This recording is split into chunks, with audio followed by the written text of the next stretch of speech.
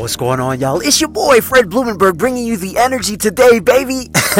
It's a beautiful day. I hope you had a great Memorial Day weekend. I needed to take some rest for myself. I had to rest and relax with the family, man. So if you guys haven't seen me on social media, that is the only reason why. Our brother had to take a step back, had to hit the pause button, and you guys know about that. If you don't know about that, make sure that you look on the episode 157, called Know When to Hit the Pause Button. I talk about when you need to relax and when it's time to just really hit pause in life and look to reflect. But today we're going to talk about not living someone else's life.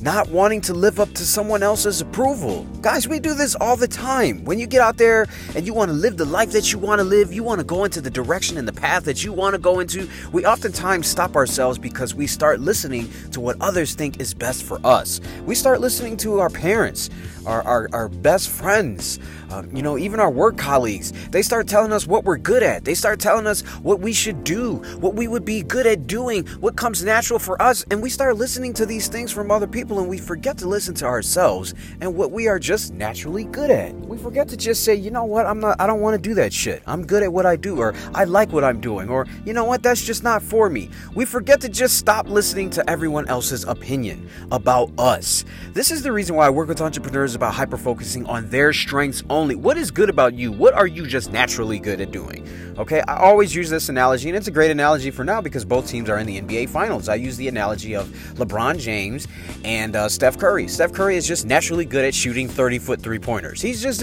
is. He comes off of screens. He's naturally good at catching the ball off a screen and shooting a three. That's his thing. He is not good at just driving to the hole and dunking on people. That is not his thing. Why would he ever do that? He can drive to the hole, but that's not his thing. That's not his groove. His groove is shooting it from 23 to 30 feet out. That's it. LeBron James is a completely different player. Okay, his thing is he loves to drive to the hole and smash it on you. He keeps the ball out on defense in terms of he's not just going to let you drive to the hole. He's going to beat your shit off the glass. That's who he is. He's intimidating. When he comes down to the hole, he's just a master of taking the ball straight to the bucket and doing his thing. That's him. You're not going to ask LeBron to go out there and start shooting 23 to 30 foot shit. That's not him. Why would he do that? Find your strengths. Understand what's good about you. Monetize that shit. Hyper focus on what you are good at. Stop living someone else's life. Stop looking for someone else's approval. Approve yourself. I talk about this often, because oftentimes we start getting into what other people think is good for us.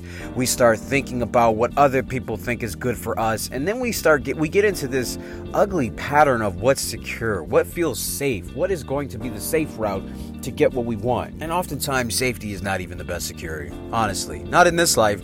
I mean, you can be quote unquote safe, but oftentimes it's boring. And I'm not saying go out there and be in a reckless abandon. I'm saying do what you know is naturally good for you.